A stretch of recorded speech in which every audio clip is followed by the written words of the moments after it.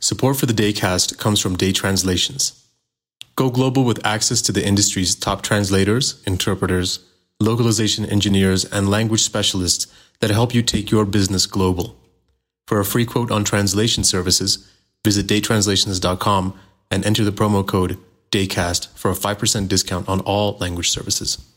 Day Translations. Create something beautiful. Support for the Daycast comes from Day Interpreting, the instant, real-time mobile app interpreting solution that connects you to live human language interpreters quickly and easily from your phone, tablet, or computer. No contracts, no waiting, no hassle. Now available for all iOS and Android devices. Day Interpreting. Connect with the world. See dayinterpreting.com to set up your free account today. From daytranslations.com, this is the Daycast. I'm Diego Mejia. Tonight's topic, business brand expansion and is your brand ready? This evening, you'll be listening to a discussion with Sean Hopwood, President and CEO of Day Translations, Inc., and myself. Recorded live in the Day Translations remote studios in Bogota, Colombia, and connected with Tampa, Florida, all the way over in the United States, February 18th, 2020. This is the first episode of the Daycast series. Thank you for joining us.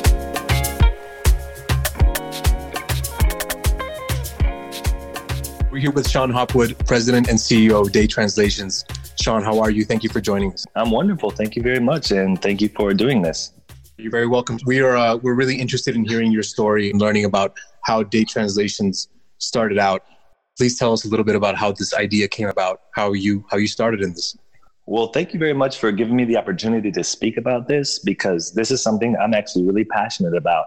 A lot of people have looked at me in a way as a very introverted person. I'm not an introverted person. I'm kind of more like, I've tried to be very humble and modest throughout my life. But as I've spoken to friends and family, they find out things about me that they never knew. And I'm like, I thought these things were just obvious, my passion for cultures, my passion for language, my love for dance, my love for, learning about different traditions and religions and all these things. This is something I've always been passionate about, but I've never really vocalized it. And so I'm hoping to vocalize a little bit more so people can get to know me. I think one of the biggest issues I have is people don't know me. And so I'm hoping that this will help a lot with that. Well, that's terrific. Do you think that you growing up in your private life helped you build your business? As an extrovert in my private life? Yes, it has. I've been very gregarious my entire life.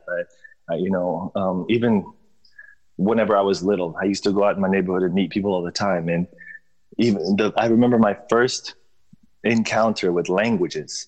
I was walking around in my neighborhood and I used to play with these Mexican children, and they one time said, "Este chico está loco." And then I was like, oh, okay, this guy, I said, "You're calling me crazy."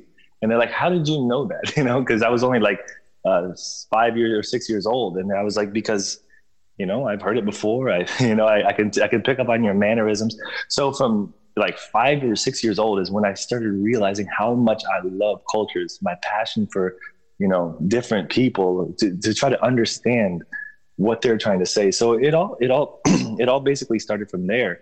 And I mean, it was probably born in me, my desire to understand people. If I were just to summarize it all, it's just, I have a deep desire to understand people. And that's where all this passion comes from. Tell us a little bit about where you grew up. Where did you meet Mexican children when you were friends as little kids? Yeah, I lived in Bartow, and it's a city about 1 hour east of Tampa, Florida. And it was a predominantly Mexican neighborhood that I lived in.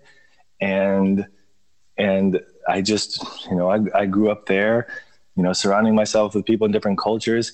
And it's also a very interesting thing, because when I meet people here or when I travel around the world, if I go to Madrid or Colombia, or when I go to, Puerto Rico, Mexico, all these places I've been to, in Morocco, they're like, "Where are you from?" And, I just say Bartow, because that's where I'm from. And they're like, "What's that?" I'm like, "It's a small country town." And they say, "Well, how do you know all this stuff growing from there?" And I'm like, "It's because it's my passion. It's, I attract these things to me, and it's not just, some magical word. I mean, I actually attract these things to me. People see my love for languages, when I used to go to the library at the university, people used to constantly come up to me and speak to me because I'm willing to listen. You know, I would sit down and I spoke to this Syrian guy every day for a whole semester, and I learned everything about Syria. I didn't even have to read a book, which I do read books, but I didn't have to really read a book. I would talk to this guy about, you know, all the different, everything that's going on in Syria. And I talked to another guy from Algeria, talked to these people from Korea. I taught English to Koreans. And so, you know, I learned about, you know, Korea. I learned about the differences between North and South Korea. You know, it's something I'm passionate about. I mean, just last week I was studying, you know, the culture of Chad. You know, no one ever talks about Chad, you know, and even on my social media, I start talking about Chad and, you know, trying to learn about the, you know, the nuances of that country. And no one cares, you know, no one, everyone just, I'll get like one like on Facebook or something like that. You must love to travel. Is that right? I do love to travel, but I don't travel as much as people would think. But I do travel and I absorb a lot when I travel. But I also, in my own world, in my own city, you know, I experience this. I experience cultures every day. I live in Tampa, Florida, and, you know, I play soccer with people from all around the world. I mean, I have friends from Benin, the Gambia, Nigeria, Ivory Coast, Argentina, Jamaica, Haiti, Brazil, Puerto Rico, Colombia, everywhere, all around the world. And so it's an amazing experience to travel. And I can imagine that your love for languages and your ability to learn languages on your own has helped you form a lot of relationships in your personal life and in your business life. Yes, it has. It's formed amazing relationships, and it's done so much for me. For example, I have an Israeli friend, and we had this really complicated Israeli translation to do, a Hebrew translation to do for our company, and it was written in Israeli shorthand, which is not the same as, you know, I mean, not Israeli shorthand, Hebrew shorthand. So it's not the same as this regular, you know, script, Hebrew script that, you know, that you see in the Torah and stuff like that. So I contacted him and he helped me out a lot with it, you know, and this happens every day, almost every day, where, you know, we'll get a rare language that, and I have a friend that can help me with it. You know, I have a friend that will, you know, or, you know, give me guidance. And it's also gotten to the point where I can kind of pick up on it my own. Cause I knew that it was Hebrew, but I just didn't know, you know, what it, you know, if it was some certain different type of writing or something like that. And, you know, I'm usually helpful when it comes to differentiating between different types of languages that use the same script, such as Farsi and you know, Arabic and Urdu. They all use the same script. So sometimes it's hard to tell, but since I can read Arabic, I can tell, you know, this is not Arabic. This is Dari, or this is Farsi, something like that. So yeah. Being surrounded by all these friends has been really nice. I love it. I mean, I just love being surrounded by cultures. How did you learn all of these languages? I started learning when I was really young. I learned Spanish and French whenever I was, you know, really young and before high school. And I took French, and I took French in college, and I also took I have a minor in Spanish in college. So I always told myself, and my grandfather also, he really inspired me to do these things, because my grandfather, I told him I wanted to be a pharmacist because I was a little bit lost. And he said, no, don't be a pharmacist. You're just going to be sitting in a room, you know, filling up bottles with pills all day. Does that sound like fun? And I was like, no, it doesn't. And so he convinced me. He said, do what you love. It doesn't, you know, because I was always told, you know, pharmacists, they make, you know, $70,000 a year, $80,000 a year or something like that. That's great, you know? And so I was like, I need that, you know, I want to make money. I don't know what to do with languages. And he said, no, just do what you love and you'll find a way of making money doing it. Was he a huge influence in your life growing up? Yes, he was a huge influence. He sent me to space camp. He sent me to all sorts of camps that fostered my creativity. He sent me to Aviation Academy, where I learned how to fly an airplane. He sent me, in space camp. I was actually, I was assigned to be the captain of the spaceship. And so that's when my first that was my first hint that I could be a leader. I could be a leader because these kids, I was like 12 years old, and all the kids chose me to be the captain of the spaceship, the person that is in charge of everything. And the leader. And a very interesting side note is that Chelsea Clinton was also there. So you were leading Chelsea Clinton into space. Yeah. Well, she was actually she came actually 1 week after me, so she wasn't in my exact same program, but she got there, when I was, leaving, because each program was 2 weeks long, and as my week was ending, hers was starting. So it would have been interesting, kind of like to interact with her and meet her. But no, I didn't actually work directly with her, but it would have been really cool. But so, and that kind of shows you the kind of person my grandfather was. Like, he sent me the same place that Bill Clinton sent Chelsea Clinton. So obviously successful people, they think alike. And my grandfather was an amazingly successful person, not just like in his business life, but in his personal life too. He valued family. He cared very much about his grandson. Yeah, he cared a lot about me. And that's why I named the company after him, Day Translations. His name was Francis Joseph Day, and I named the company after him.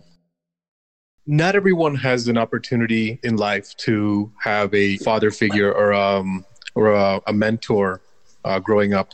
You've mentioned that when you were younger, you thought the best that you could do, or what you saw for your future, was potentially a career as a professional pharmacist. What would you say to a young person that's listening to this podcast for the first time, and they're not sure about what their potential is, or may not sure about their path in life? What advice would you give them? Well, my advice, one of my biggest advices would be to not ever focus on the negative, not to feel sorry for yourself, but to feed your passions and to help the people who help you. And you're going to be good. For example, I never had a father, but I had a very good grandfather. So by that thinking, I could be like, oh, wow, I never had a father, feel sorry for myself. Hey, everyone, please feel sorry for me. If I'm not successful, this is why, that's stupid, Or I could be like, I had a wonderful grandfather. I had wonderful friends who helped me when I was growing up. I lived with I had all these people help me out, and I stayed with this guy. He taught me about the internet. No one knew what it was. Everyone was using this AOL chat, and it's like, what is this and how does it work? And he was the only one in our area who had a computer and who had internet. So we all went to his house, and he showed me everything. So, like, my advice is, you could just never feel sorry for yourself. And there's a saying, I don't know exactly how it goes, but it's kind of like for a fisherman. It says, I don't care how many storms there were when you're out at sea. All I care about is how many fish you bring back to shore. So that's what most people care about. There's some people in your life who deeply care about you and who you are, but what most people care about is results. So it's not going to matter, if there's some reason to feel sorry for you. You need to focus and feed the things that are good for you, and starve the things that are not good for you. That's my main advice there. So focusing on the positivity, and you also mentioned being an early adopter of technology. I understand that this was a huge benefactor to you growing your business in the early days. Could you tell us a little bit about that? Yes. And I'm 40 years old, so there's probably a lot of younger people who know a lot about newer types of technology, which I'm always doing. But I started off, whenever AOL was coming out. My mother, when she was a teacher, and she still is a teacher, and she had a Commodore computer, and we would learn how that works.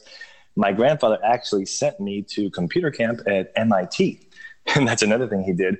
And they taught us computer programming. So technology is extremely important, and it's extremely important to constantly be adapting. And there's some people who it's something you have to like eradicate from your brain, which is complacency. And I always like to give an example of Sears for that idea. Sears just became complacent. They were complacent with their computer systems. I would go in there, and you're still using black computers with green green font, green lettering. And I'm like, why are you still using this old programming when there's so much new stuff coming out? The clothing they had was like old fashioned clothing. They never even changed their styles. They're just like, okay, let's just keep doing the same thing till we just run it to the ground. And that's what they did. They just ran it to the ground, and that's where they came. That's where they ended up. And so not keeping up to speed. Yeah. I call myself an anti-Luddite, someone who is just passionate about languages, passionate about innovation and technology. And you have to be. So, and even if you're 99 years old and someone asks you, you're just like, hey, I'm going to go to school at 99. They're like, why are you going to school at 99? How much longer do you have to live? And you could tell them, it doesn't matter if I have even one day left to live, I'm going to continue learning.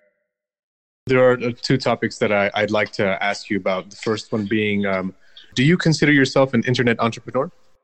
Yes, I do consider myself an internet entrepreneur. It was more of entrepreneurship by necessity.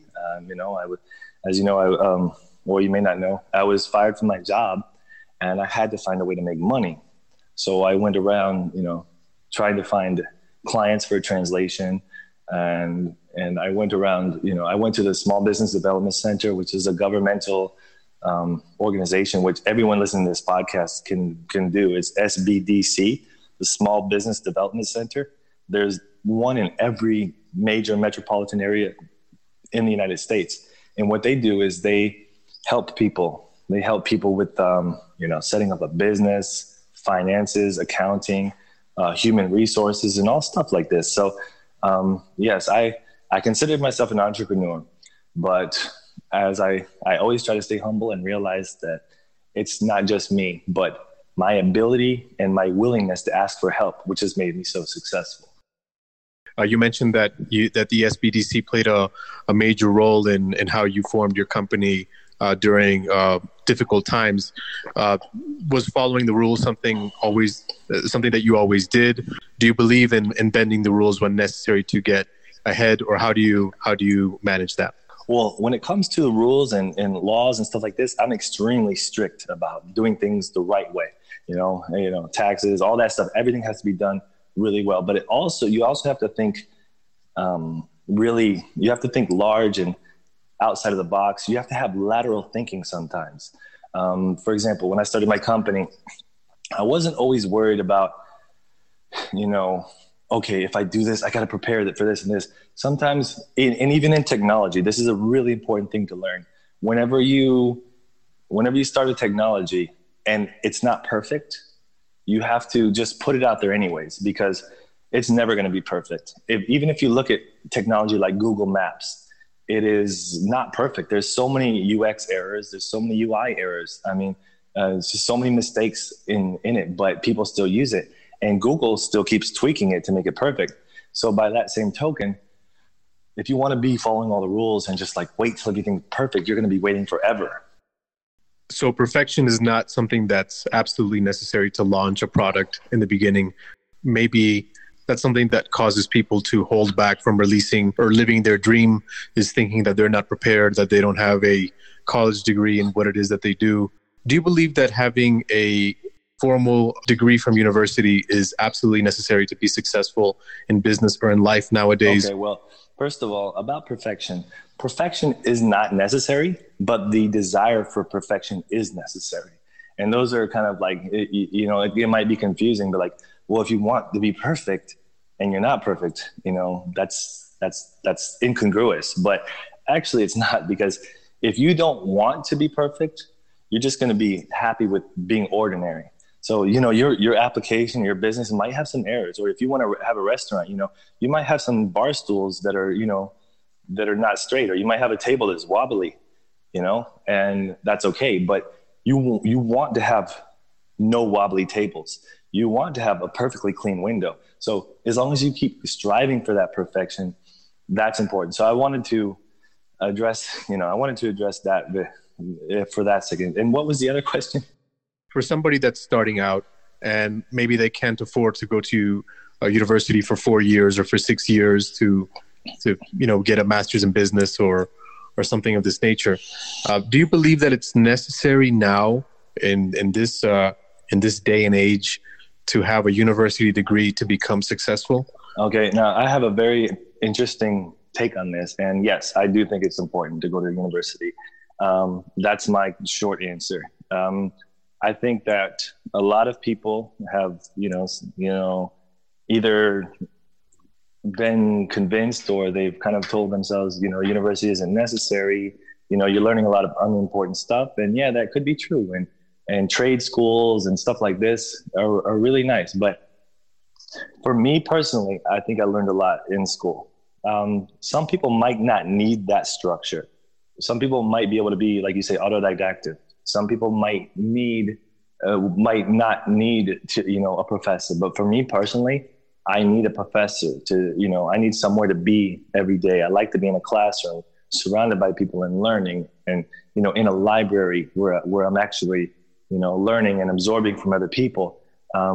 You can be learning by yourself from a computer, but it's for me, it's not the same. You don't have that interaction. So yes, there's a lot of people, and this is actually a really good thing for introverts. But this is also a reason why a lot of developers and coders, they end up becoming very introverted because they learn on their own. They take classes online and they end up learning on their own, but they don't understand real world applications. So in my opinion, I really think a college education is very important. But there's always those stories of people like Bill Gates and Mark Zuckerberg who, didn't finish college and they're very successful. So they're both to that level where I think that college for them was more of like a block, instead of something that would actually help them. But you never know. I mean, they might feel regretful that they didn't finish. Maybe they had wished they learned, they had taken some environmental science classes or something. I don't know. But yeah, I really loved my experience in college. Your experience in college, to be able to socialize with people, that likely helped you in the early days when you started your business. Tell us a little bit about the way that you run your business now. What's the day like for you at Day Translations? Well, it's extremely exciting for me. I mean, I get up every day and I'm just looking forward to working. And it's been almost, like you say, it's been almost 15 years. And I just have so much passion to get up every day and do this. I'm not like, wanting to grow a business so I can sell it and start another one, and that might, kind of make me a little bit different than other entrepreneurs, because all I want to do is this for the rest of my life. I just want to run this business. I want to see how far we can take it, how much it can grow, how much of a change we can make in the world. And that's what really drives me. So, a typical day when I get up is, I'll have my coffee, which is decaf always. So, I get on my computer. I answer a bunch of questions from people. And also as an entrepreneur, you have to learn to evolve, because when you start the company, you're doing everything. Once it gets to the level where mine is at, you have to learn to let go. Little by little, you let go of things. And now I've gotten to the point where I'm not even doing the day-to-day operations of the company, even though I want to so bad, as everyone knows. I want to just micromanage, but you have to let go and learn to trust other people. And so, yeah, and I've learned to trust other people. I've got amazing people in my company who are smarter than me in so many ways. And that's another thing. You have to learn humility. You have to learn, hey, at the first you're like, oh, I'm a genius. I'm a superhero. I did all this. And then you have to realize, okay, maybe I'm not. I'm just another guy who, started something, and, I had some good ideas. I worked really hard, but I have all these people helping me out now. So it's not just about me. It's about the entire group. So if you really want to take your company in that next level, that's kind of like a step you have to take in the evolution of your paradigm and philosophy towards running a company. I think this is really interesting for entrepreneurs or entrepreneurs or young people that want to get into entrepreneurship. And I think that one of the major roadblocks that young people or older people as well that want to start a business, one of the challenges that they might have are, well, they're twofold. The first one is finding time. I'd love to know your point of view on this. Finding time to pursue a personal side project, how to combat exhaustion You are known to work really long days. And Yeah. how do you maintain motivation even during a tough day? Is it just gritting your teeth? Is it just kind of sticking through it and suffering and getting through it? Or how do you manage these things? Yeah, thank you. That's actually a wonderful question. I've always wanted to try to explain this to people. And it's the interesting thing about me is it's not hard. It's just not hard. Like when I started the company, I was working, 8 hours a day as an interpreter at the hospital. And then I would come home and I would work, from when I got home, which was about 6 p.m. And then I would work until 4 a.m. every day. Then I would go the next day and work.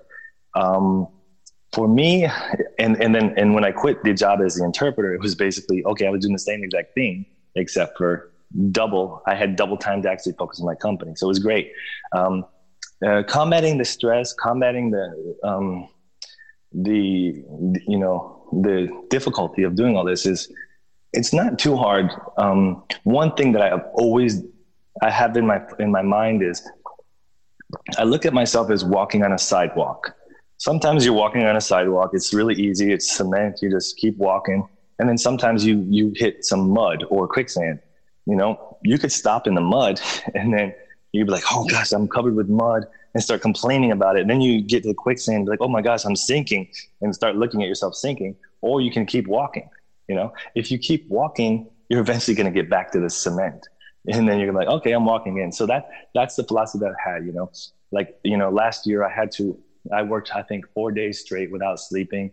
And I knew it was going to stop. And now, I have, and now everything is going really well. So another thing for me is I'm like the king of doing tedious work. I can do repetitive tasks in front of a computer, for hours on end. And I think engineers and coders do this a lot too. And it's a good quality to have, because a lot of people are not able to do the grunt work or the actual, minutia of having a job, or of running a business. And so if you're the president of a company and you're willing to do those things, number one, it's good because those things need to get done. And number two, it's a good example for your employees because they see you doing all that hard work and it makes them want to work even harder. And the third thing is, when it's your company, it's a lot easier because, you can see the results. So yeah, these things are good. These are kind of like the ways I combat that. I have a question for you, and this is something could be considered taboo. A lot of people don't like to talk about this, but it's definitely something everybody feels. And as an entrepreneur, I'm pretty sure that you must feel it at an augmented level. Fear. How do you deal with fear? Oh, well, yeah, that is very interesting because it's taboo. And people talk about these things like, oh, don't have fear, or don't think negatively, or don't talk about this or that.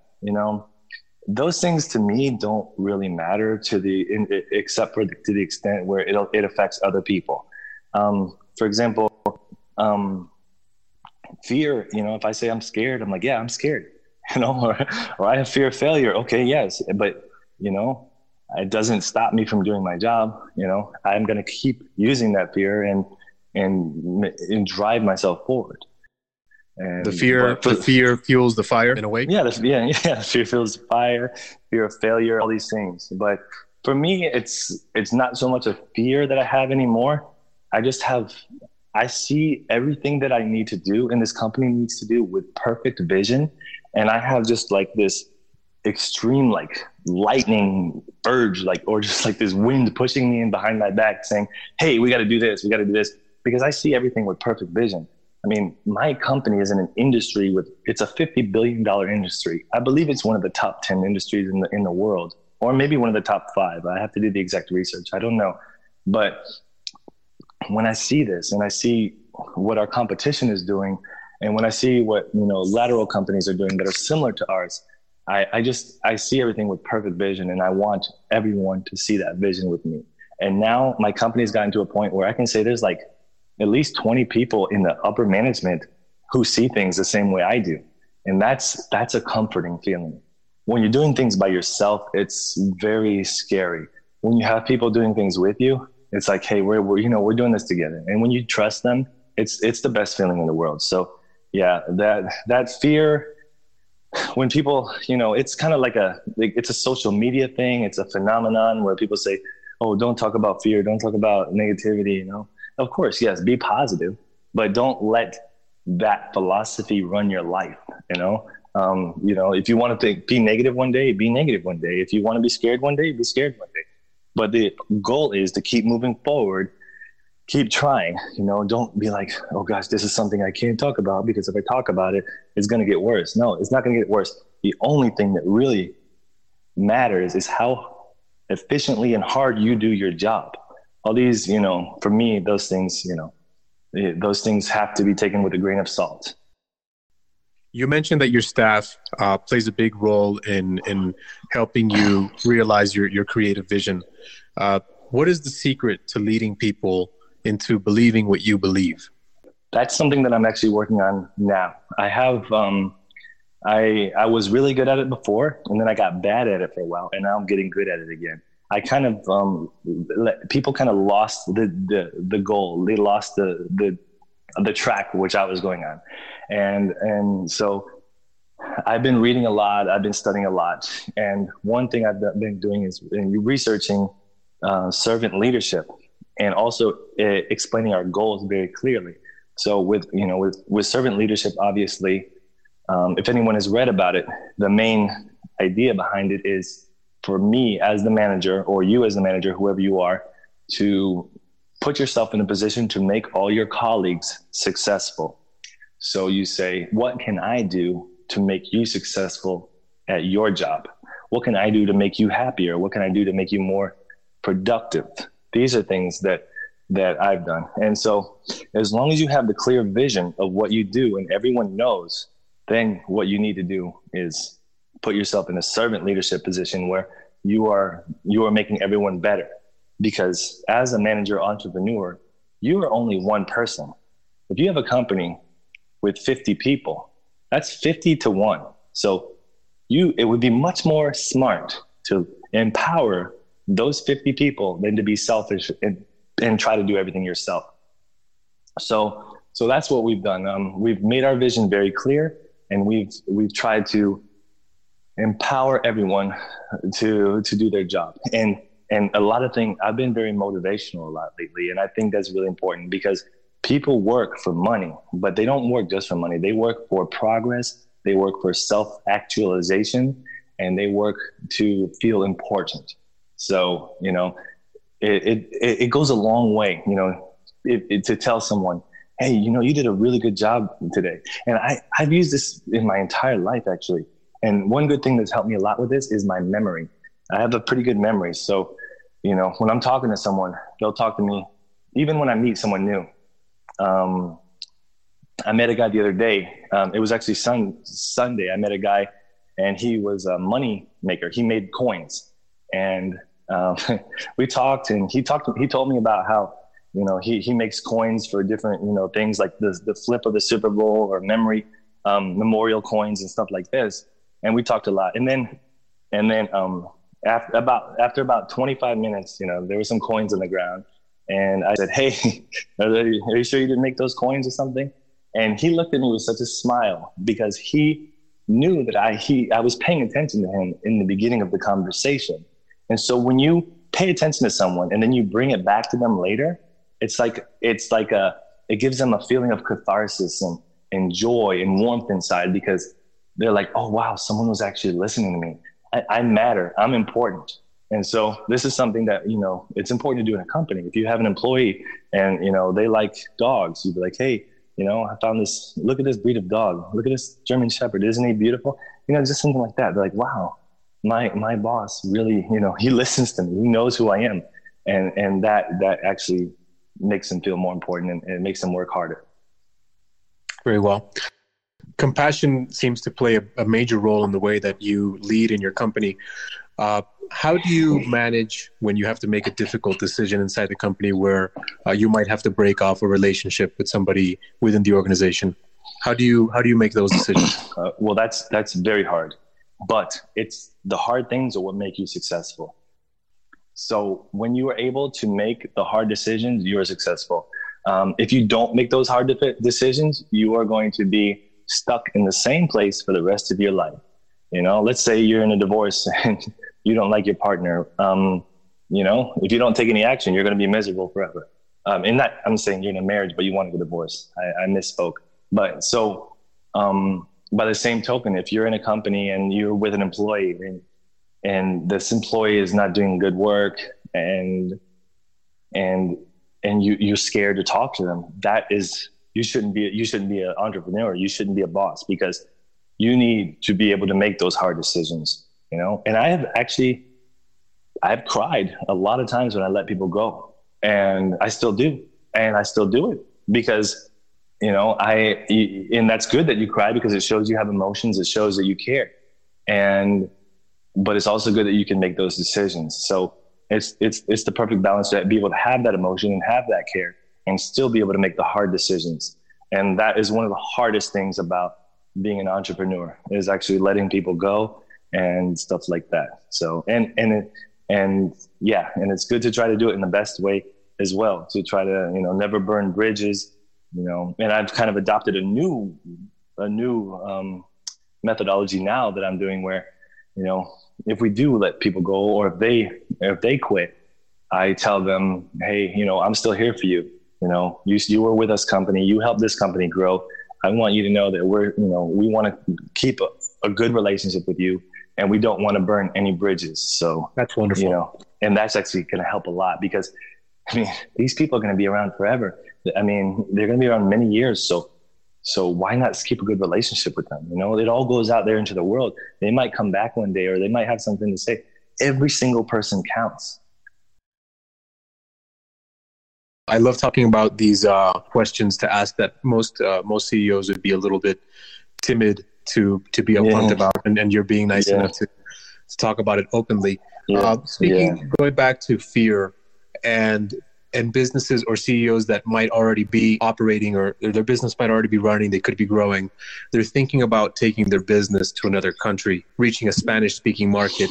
If their business is based out of the United States, you know that the Hispanic population within the United States has been growing exponentially the past 10, 15 years. It's become a political topic. It's somewhat controversial, but it presents a great business opportunity for entrepreneurs that want to take their operations to a different language. What would be the first steps that you would tell them to consider when they're making that decision to take yet another risk and reach a huge market? Well, yes, yeah, and it could be controversial to some people, but for me, I'm all about the preservation of cultures and preservation of languages. I think it's beautiful. It's a beautiful thing. There's so much, you know, culture and tradition into every little thing, and that's something, and especially in the Hispanic market, but in all cultures. That's something that businesses really need to understand. And what they have to do is they have to really look at these things. There's people who are insular in their own world, and they say, you know, well, let's just make our product, and if they like it, they like it. If they don't, then they don't. You know, for me, that's not the correct approach. The correct approach is to take the localization approach, where you localize your product or your product for different people. So if you have a movie, you know, if you're just going to keep putting it in English, what if your audience doesn't speak English? Why not put it in Spanish? Why not put it in Mandarin? Why not put it in Arabic? And if you put it in Arabic, there's like 20 different dialects of Arabic. So why not put it in each dialect, so you can appeal to every person, you know? I mean, amongst the Arabic cultures and population, they all have their own dialect. When they're all together, let's say there's an Algerian with a Libyan and a Jordanian and a Syrian and all these things. So they're speaking very, very different dialects. The Moroccan dialect is very different than the Lebanese dialect. So when they're speaking, they're like, oh, in my culture, we talk like this. And so when you can speak to someone in their culture, you really can, you can market to them and show them that you're not just doing it, to sell to them. You can actually understand them. There may be a misconception that it's difficult to do this. Maybe a lot of people don't know about the process of localizing a piece of content or a product to reach a different country or a market of Spanish speakers within the United States, for instance, or a Chinese-speaking community or a Chinese-speaking market within the United States. Is it?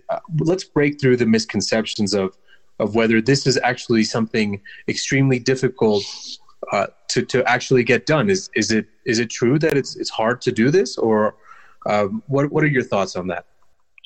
Well, it's not hard for us to do. It might be hard for someone to do who doesn't have a strong knowledge of cultures. You have to hire the people. But we already have all that implementation already in place for our company.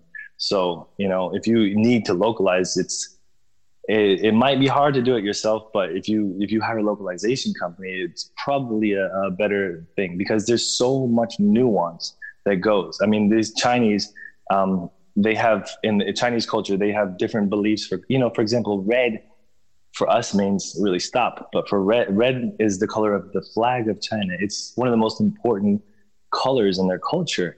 It's for passion and success and all these things, and different ways of talking, different ways of speaking formally. In different countries, they speak at different levels of formality, such as in Colombia, everyone is extremely formal in business. And, in some other Latin American countries, their level of formality might not be the same. Or if you're watching a movie in Spanish and you're from Mexico and they dubbed it with a Castilian accent from Spain, it's going to be, you can understand it, but it's going to be strange. So all these things is just so much knowledge. It takes years to come up with this knowledge. So in a way, I would say, yes, it is hard, but that's why you should really hire professionals to do it, because there's some people who don't understand the importance of it. The need to have a localization company. For example, India has 1.3 billion people. China has about 1.4 billion people. Just right there, there's so many people that you can reach. There's so many people that can help you. I mean, that can be potential market for your product. I mean, Brazil, if you translate your stuff to Portuguese, you're going to be reaching out to people in Brazil, Portugal, and also I believe Angola, and I think Mozambique as well. So, and the Cape Verde Islands.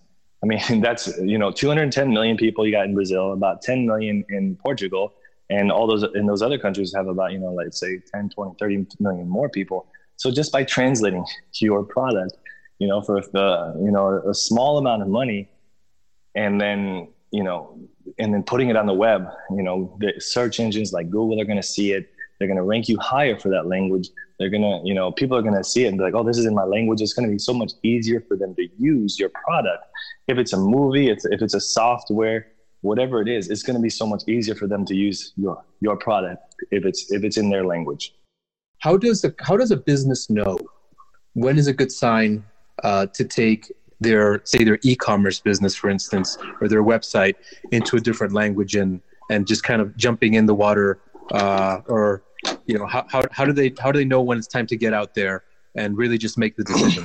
What would in your opinion be a great indicator for a business to make the first move? Well, for me, I just jump into everything immediately.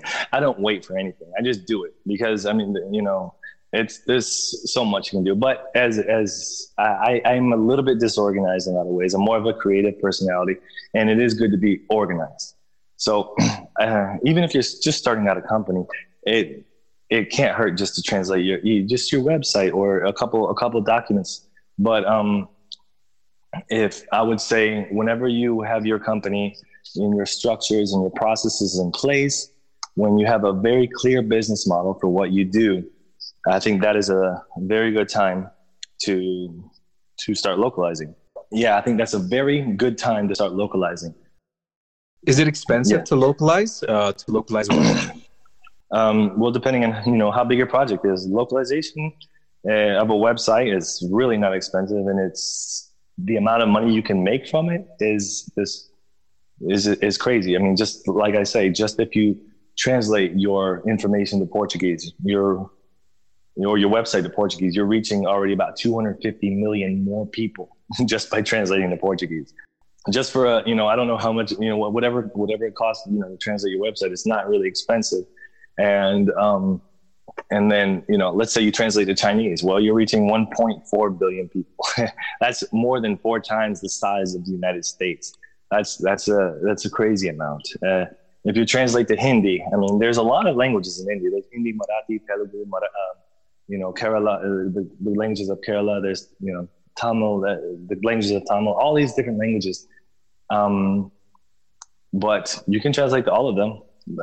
Hindi is the main language, but I mean, once you get into places like India, that's when it does start to get a little bit complicated, because you have to, look at, the languages in the Bangladeshi languages and all these different areas. So yeah, it's really important to work with someone who knows what they're doing, but it's, it's possible to do it on your own. But yeah, I mean, the potential you have is amazing. So I would say definitely, just localizing stuff should be one of the first things you do. I mean, if you're starting a project, if you're in the United States and you're going to definitely want to translate everything to Spanish. If you're in the United States and you call a lot of places, they always tell you to press 1 or 2 for Spanish. So it's already, everyone knows how important it is, and you just can't ignore it. It's not gonna stop. It's just extremely important. If you look at the largest companies and just go on any of their websites, go on YouTube's website, scroll to the bottom, you're going to see a drop-down menu that allows you to change it into any language. Go to Facebook, you're going to see a menu that allows you to change it to any language. So they know the importance, and look how big those companies are. So, if you want to be like Google, you want to be like Facebook, think local, think globally. I mean, this is how they think. It's not about just. I mean, if you want to stay small, if you're happy, where you're at, then that's fine. But if you want to grow, localization is where you need to go. And it's not about just translating. It's about transcreation. It's about international marketing. It's about cultural understanding. It's about other things like registering your business in another country. If you're registered in the United States and you want to register in Chile, you have to speak to a local lawyer. You have to speak to the local government. You have to get registered as a business in Chile. So all these things are extremely important. And in this day and age of globalization, being able to communicate with everybody successfully is a huge part of business. Day translations, professional translation services that take your business global and connect you to the world. This has been the Daycast with Sean Hopwood. Sean, thank you so much for joining us today. You're very welcome, and thank you for your time. And thanks to everyone for listening to me.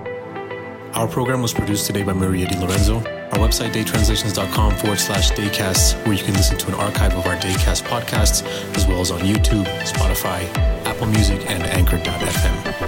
Daycast is made possible by the folks at Day Translations and Day Interpreting, professional language solutions for you. Thanks a lot. See you guys next week.